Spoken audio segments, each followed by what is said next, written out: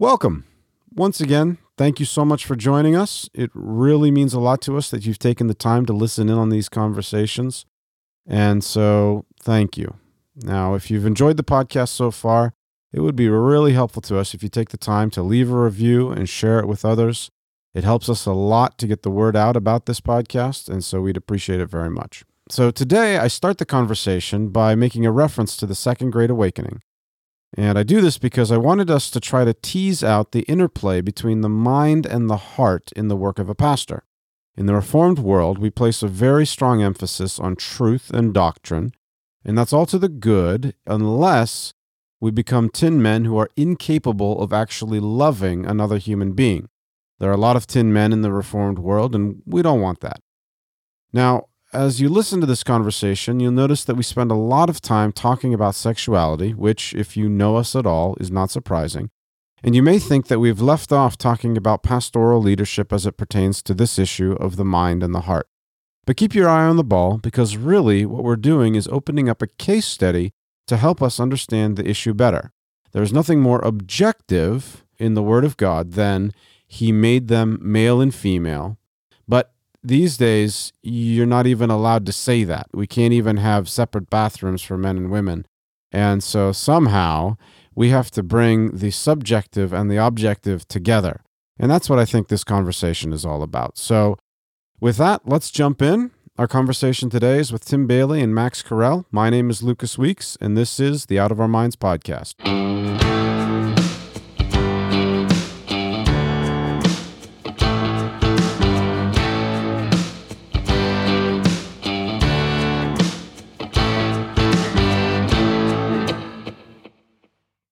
So one of the things I wanted to address, and this is with the thought of Ian Murray's Revival and Revivalism in the back of my mind.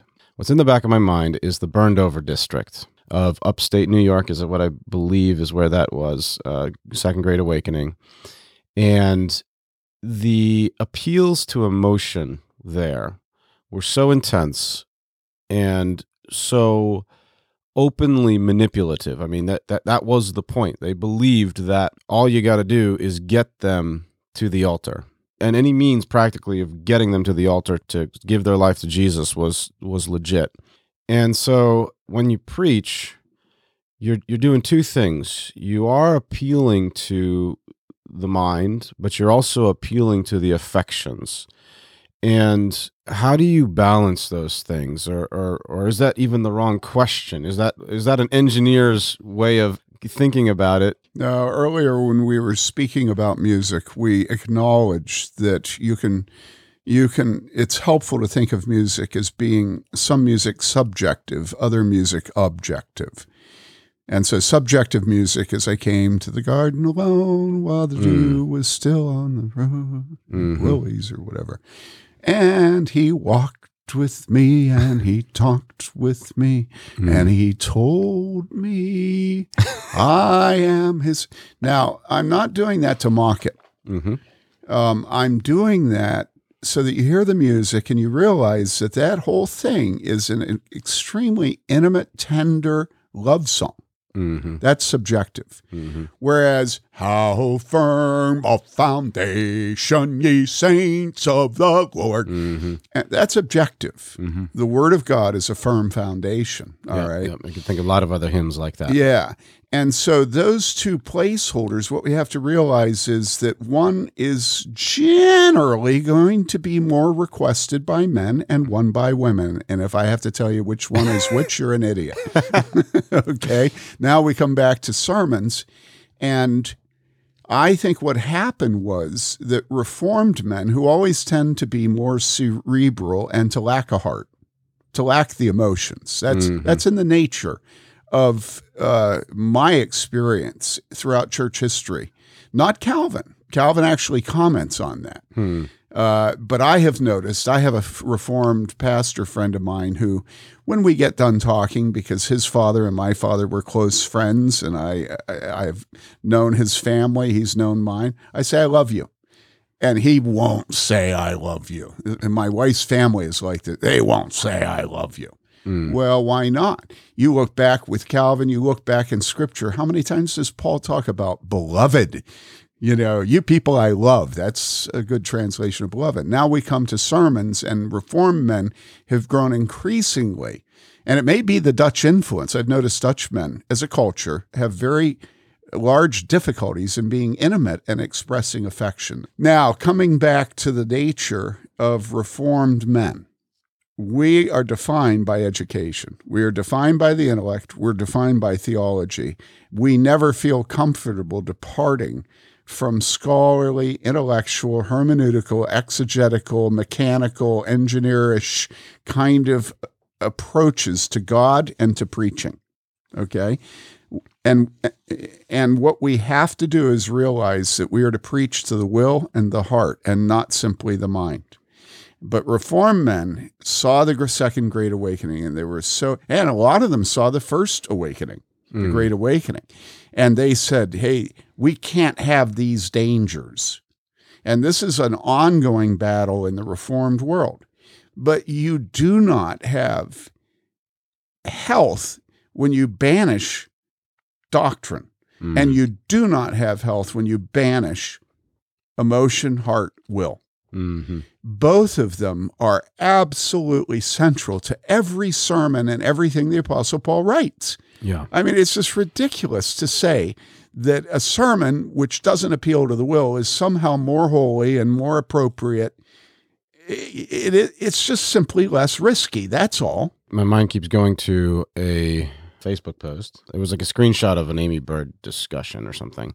It was an interaction where someone was talking with Amy Bird saying, I can't get on board with a theology that denies the humanity of the individual, the personhood of the individual.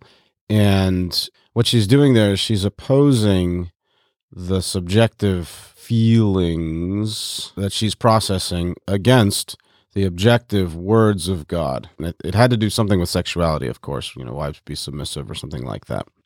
And I think that's what's going on there. And what I perceive we try to do here is say, no. We're not separating those two things. We're calling men and women to not only obedience to the objective word of God, but also to the subjective part of it, if you will. It makes me think of you obey all the way, right away, with a happy heart. This is what I tell my children. And the happy heart part is essential. That is the subjective part. If my son is sullen at the end of discipline, I know I haven't accomplished my job. And yet you don't want to kill him trying to break his will. Yeah, okay. So open that up a little bit more. I mean, it's very hard today to deal with feminine rebellion, which is equally promoted by men and women, mm-hmm. and male abdication, which is equally promoted by both men and women. Okay? It's very hard to oppose it without appearing to be a monster. Okay? Mm-hmm. Mm-hmm. And so what you are tempted to do if you're teaching and preaching scripture on anything having to do with sexuality today is to play to the audience. And there are essentially two ways to play to the audience. One way is to demonstrate your reasonableness, mm-hmm. your openness, your confidence, your generosity, your liberalism, your progressiveness.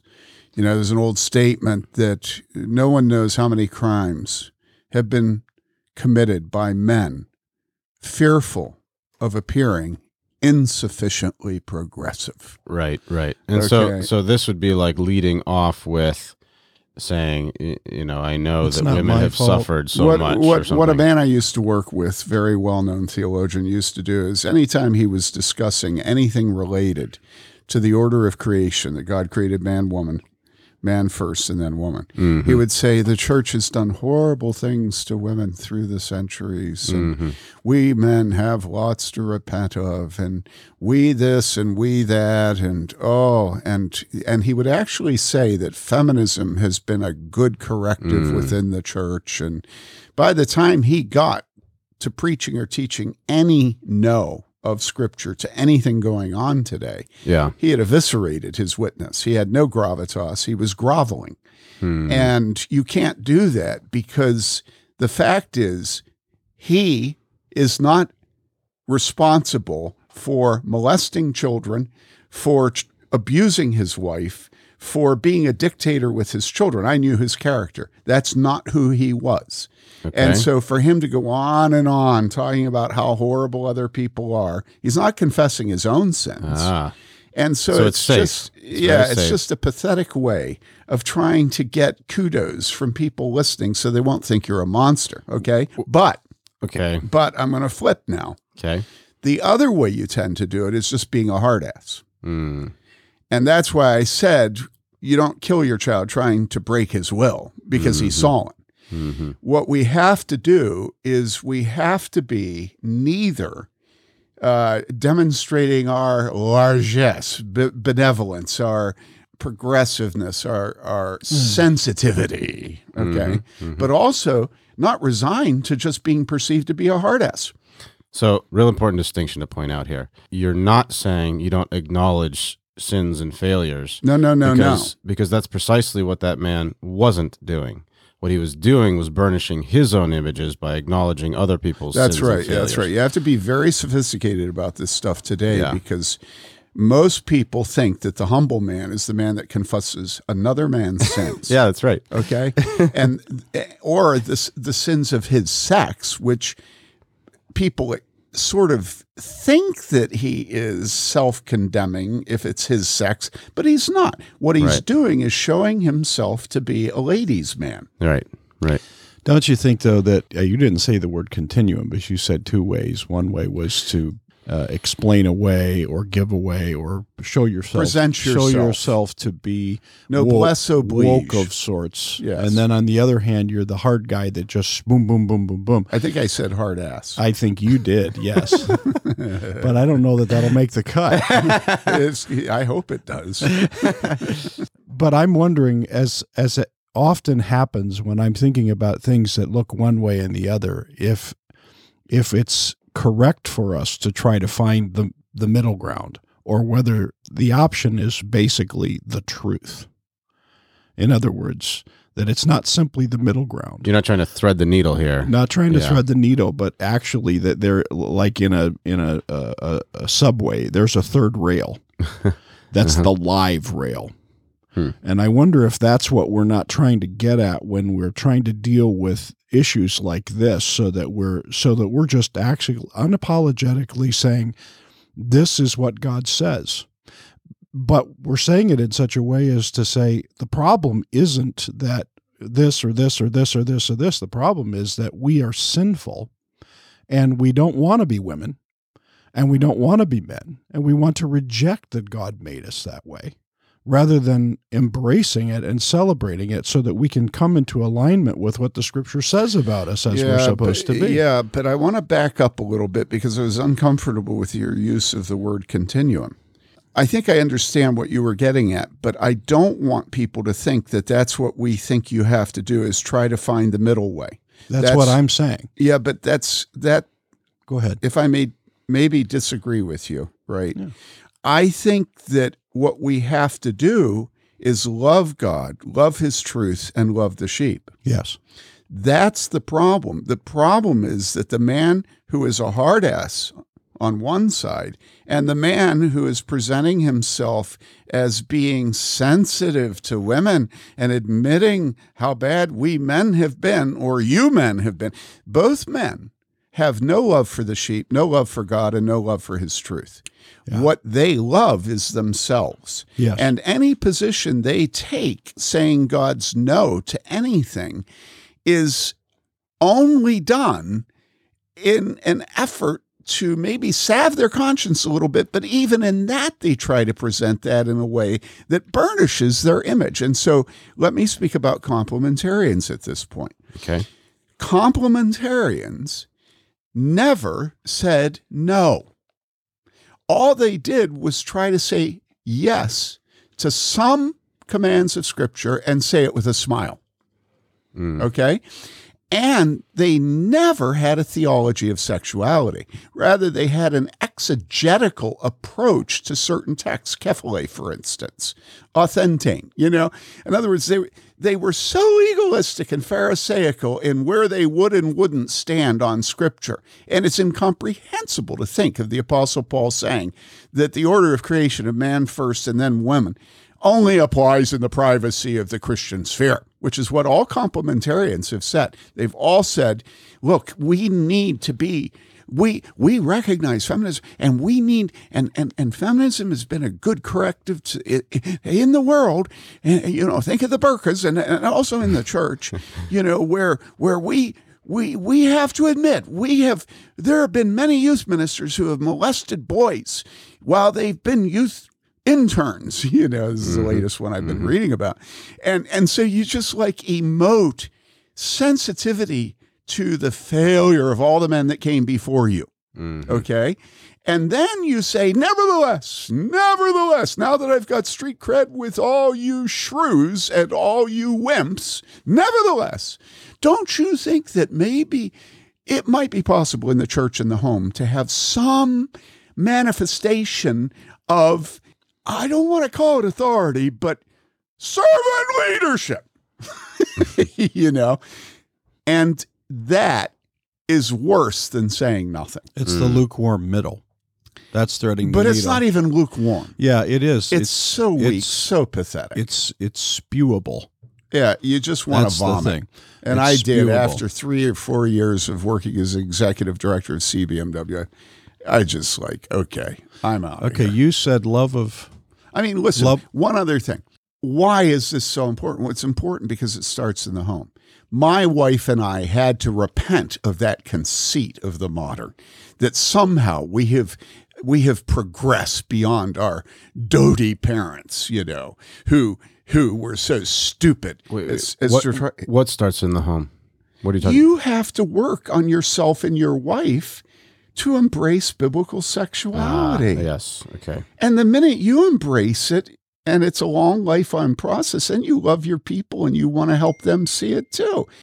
So go ahead, go back. Well, I was going back to the point because I like the image that I created in the subway, in the rails of the subway, because for me that helps me to think about the otherliness of following God. That it means a new creature, and so you have the reality of the guy that's way over here and the person that's way over there, but you actually have something that's not in the middle. It's just otherly, and it is what you said. I like the way you said it. You said, "I love of God, love people, love of the people," and was it love of the word? The truth. The truth. Yeah. And so that's the place where we need to find ourselves there. And it can begin, it has to begin. Okay, but how does, I started this by setting up a distinction between... The Great Awakening. Well, the Great Awakening and talking about, if you're thinking about someone in the pew, this commenter on Facebook denying my humanity by, hitting me with these truths, how does what you just said, deal with that person? Well, listen, the modern world tries to get us to be reductio ad absurdum on every conflicted issue. They try to force us to make a choice between two things and to exclude the middle. And so she's saying, well, if I am supposed to be subservient, okay, to men generally, or to my husband, this does not affirm my personhood. And Scripture says in Christ there's no male nor female. And it's just this endless thing about how if you say anything that I feel as a woman in any way diminishes she says humanity, the first thing I would say to her is, do you mean your humanity or do you mean your manhood? And it would freak her out. And she would say, what do you mean my manhood? I'm a woman. And I'd say, no, but do you know God named you man? As a woman, God named you man. He named the race Adam. Because, see, what she's doing is, I don't know who it was. I didn't read it. But it's perpetual that women are intimidating men through their weakness and sensitivities and hurt feelings. And we have to remember today, forgetting the issue of sexuality for a second, everybody should recognize that the greatest power in the Western world today is victimhood. And we cannot continue to give in to everybody's claim to being a victim without completely leaving behind justice and truth and mercy. Because justice and truth and mercy are discrete, concrete, hard things. Merciful means you don't get what you deserve. That requires a judgment of what you deserve. Okay? Victimhood just makes a melange, a mud out of everything, because whoever has the most poignant, the most pathetic claim of hurt, everybody defers to them. So when she says, no, this is denying my humanity, what you're supposed to say is, oh, sweetie pie. But don't say sweetie pie, because then she'll attack you for that. And you're supposed to feel the hurt and then think, well, I looked at pornography last night. I don't have the right to speak about this anyhow, which actually, if we look at what's going on in the Western world today, I think we could sum it up by saying all the men are addicted to pornography and not interested in women. And so they'll never fight them because they don't love them. And they don't care if the women go to hell. They don't care if they're all shrews, if they're all rebels, if everybody's a victim, if, it's just this huge self-flagellation of men who have looked at naked flesh and women who are angry over it. I know it's an oversimplification. So going back to the issue, if we love God, if we love his truth, if we love our neighbor, we realize that there's nothing more fundamental to life than God's assignment of man and woman. And that it's there from the moment of conception, even before implantation on the uterine wall. Okay? That's how foundational it is to us. And so if we're unwilling to deal with the will and the heart as well as the mind in this, if we're trying to be parsimonious in where it applies, set up firewalls between private Christian and public, it doesn't apply there, it does apply here. If we're trying to say this is a Christian truth but not a world truth, if we have bad consciences because we've looked at pornography, if we have committed adultery, there are all kinds of things that can cause pastors to be silent. And I don't mean that they don't dispense Kephale and Authentane and Sitzum Leben of Ephesus. Go ahead. Part of the shtick is appearing to want to teach the truth, but doing it in such a way that it eviscerates the truth of its divine power and authority. And it's getting worse.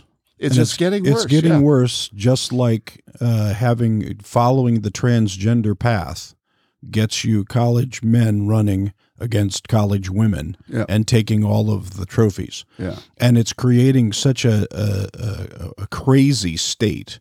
This is where I was telling you guys earlier about the video of the San Francisco police person. But they didn't say in the thing, they just said police officer. But then I opened it up and it was a police woman who's arresting a homeless man who's twice her size or more.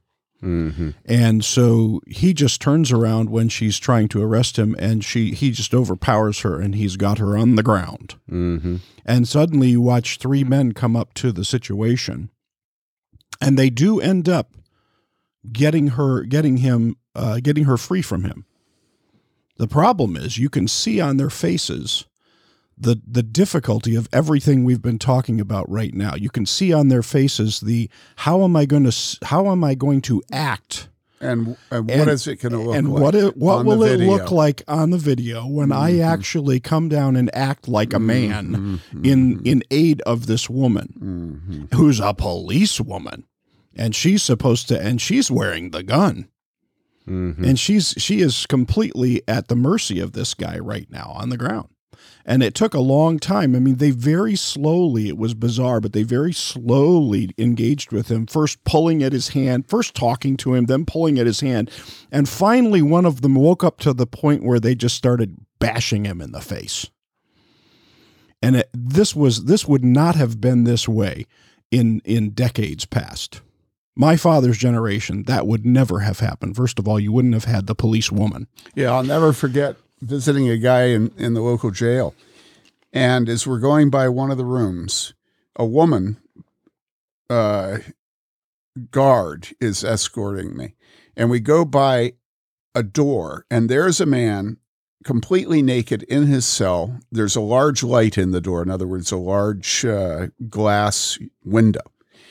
And he's standing naked, and he's out of his mind. And, you know, in prison and jails, often excrement, urine is thrown. And the horror of this woman constantly being subjected to this kind of thing that only men should see, and even that shouldn't be allowed. In other words, prisoners should not be allowed to act this way. You know what I'm saying? But we have declined. We are such a decadent society that we actually think we have a principle to have a woman able and paid to be exposed to such horrible immodesty on the part of a man, you know? And until we see biblically what's going on, biblically, but so many women and men are rebels against Scripture, even though they claim to be Christians, claim to be Reformed, claim to be honoring Scripture. They have no idea what Scripture teaches about sexuality, and they think they have a principle. And the principle really is off the op-ed pages of, you know, WAPO and the New York Times and it's just like, it's not a principle, it's a decadence. Mm-hmm. And I want us to go back to the beginning where we were talking about the Second Great Awakening. And, you know, they went after the emotions. They tried to manipulate people. And now today in the Reformed world, I remember Ian Murray saying again and again at the Banner of Truth conference, he would say, why don't Reformed pastors evangelize, preach evangelistically? Every year he would bring this up. He was so intent about it. But then he would also say, why are Reformed preachers preaching as if they're teaching? Why is there no emotion? Why is there no... He would say this. Oh, yeah. And what we've done is we have overcorrected for the manipulation and the emotions. And we have gone off to an ivory tower to have PhDs instruct us. And we have not inculcated in our shepherds a love for the sheep, a love for the sheep, a love for God, a love for truth. We're not even willing to tell each other, beloved. We're not even willing to say, I love you to people, even to our own children. Men will not say this. Well, this is to say it's sub-biblical is an understatement. God is love. And until we have pastors who actually love their sheep in such a way that they can relate to Jesus talking about, you know, going out to find the one that's lost. I mean, what a joke. What pastor's going to bother going out to find one lost when he doesn't love his sheep? Who's going to die fighting the wolf, fighting off the bear, fighting off the lion if he doesn't love his sheep? Who's going to preach to the heart if he doesn't love his sheep? Who is going to say no to the abdication of men and to the rebellion of women if he doesn't love his sheep? He won't even see what's going on in the homes because of the rebellion of the mother and the abdication of the father. He won't even see it because he doesn't love them. You know, you have to love your people. You have to see what you see. And then you have to realize, you know what Scripture says about that. And so you're going to speak up, or are you just going to give a discourse, you know, on the meaning of the word kephale and authentain, you know? It's just like drives me crazy. I'm sorry, I'm bringing my heart into this and my emotions. I think that there's probably a lot of young men who are coming into the pastorate who have never seen anything else. And so it's really hard. They have, because they've read the New Testament. That's true. I mean, I keep telling guys, why do you look at the book of Galatians as a doctrinal, you know, presentation, okay, on the subject of justification, and you don't look at it as a manual of pastoral care? Why are you willing to learn what he has to teach you there doctrinally, but you're unwilling to learn what he has to teach to you there pastorally, and how you preach and how you give pastoral care? And so everybody's dismissive about him saying, go ahead, and I wish they'd cut it all off. Or him saying, these guys want you to be their followers. They're trying to win you over to that's why they're teaching this false doctrine. Look at their motives. And everybody wants to dismiss the gnarly things the Apostle Paul does there, and the method and the intensity and the rhetoric and all that, and just pull out the sterile doctrinal truths, and that's not how Scripture. So you say, well, that's all they've ever seen. No, they have seen Calvin's sermons. They've seen Paul's sermons. And if you haven't seen Calvin's sermons, you need to see them. Yeah. They've seen Edwards' sermons. They've seen Lloyd Jones' sermons. None of these guys preach in the antiseptic way that John MacArthur and men like that preach, or even Tim Keller. And I'm not saying Tim Keller and John MacArthur aren't helpful on the level of intellect, exegesis, hermeneutics. They are. So going back to the Great Awakening, we have to realize that in the Reformed world, we have no higher expectation than disquisitions of exegetical, hermeneutical observations of the text, which itself is an objectification of God's truth. You know what I'm saying? The text. Yeah. And several generations of Reformed men have no expectation of preaching being anything other than an intellectual exercise that gives helpful observations from the Word of God. There's so many applications to this. Go ahead, Max. No, I was going to say, so we don't ever see the personal cost that it was to them. Or address it. Or address it. Or see it as... Jesus addressed it. Jesus said, in this world, you're going to have many, but fear not, I have over... Jesus was constantly addressing the world. Yeah, but I'm thinking about that and how when you love people, it costs you. It's just when you love God, when the prophets loved God, it cost them. When they loved God's word and truth, it cost them. When they loved God's people, it cost them. And what ends up happening, I just can't help but thinking that right now what we've got going on is just as much adorning the tombs of the prophets with wreaths as they would have done at the time. Isn't that what this kind of approach to being pastors is, when we just go up and we just tell the text and we do the doctrine, and so what we're doing is we're basically removing the testimony as it's been given to us by Christ himself, by the apostles, by faithful pastors all through history, that cost them because of their love for God, because of their love for the truth, because of their love for their people. It cost them and cost them and cost them. It was alive. It was vital. And it was expensive. And they ended up pouring out their lives and their blood to do it. And so now we look at them and we celebrate them. We celebrate Calvin and we celebrate them all. But we won't do anything that they do. Thanks for listening. My name is Lucas Weeks, and our conversation today was with Tim Bayly and Max Corral. We serve as pastors at Trinity Reformed Church in Bloomington, Indiana. For more great content, please visit warhornmedia.com.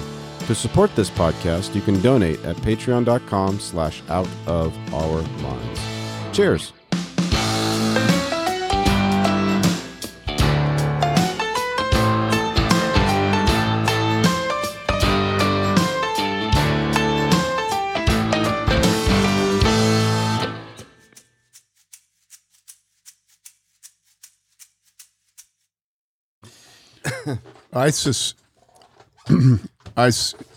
You need to be right next to your mic. I know what I'm doing. I do this right. Okay. I bet I'm closer than you. You are, but I think you do tend to weasel away.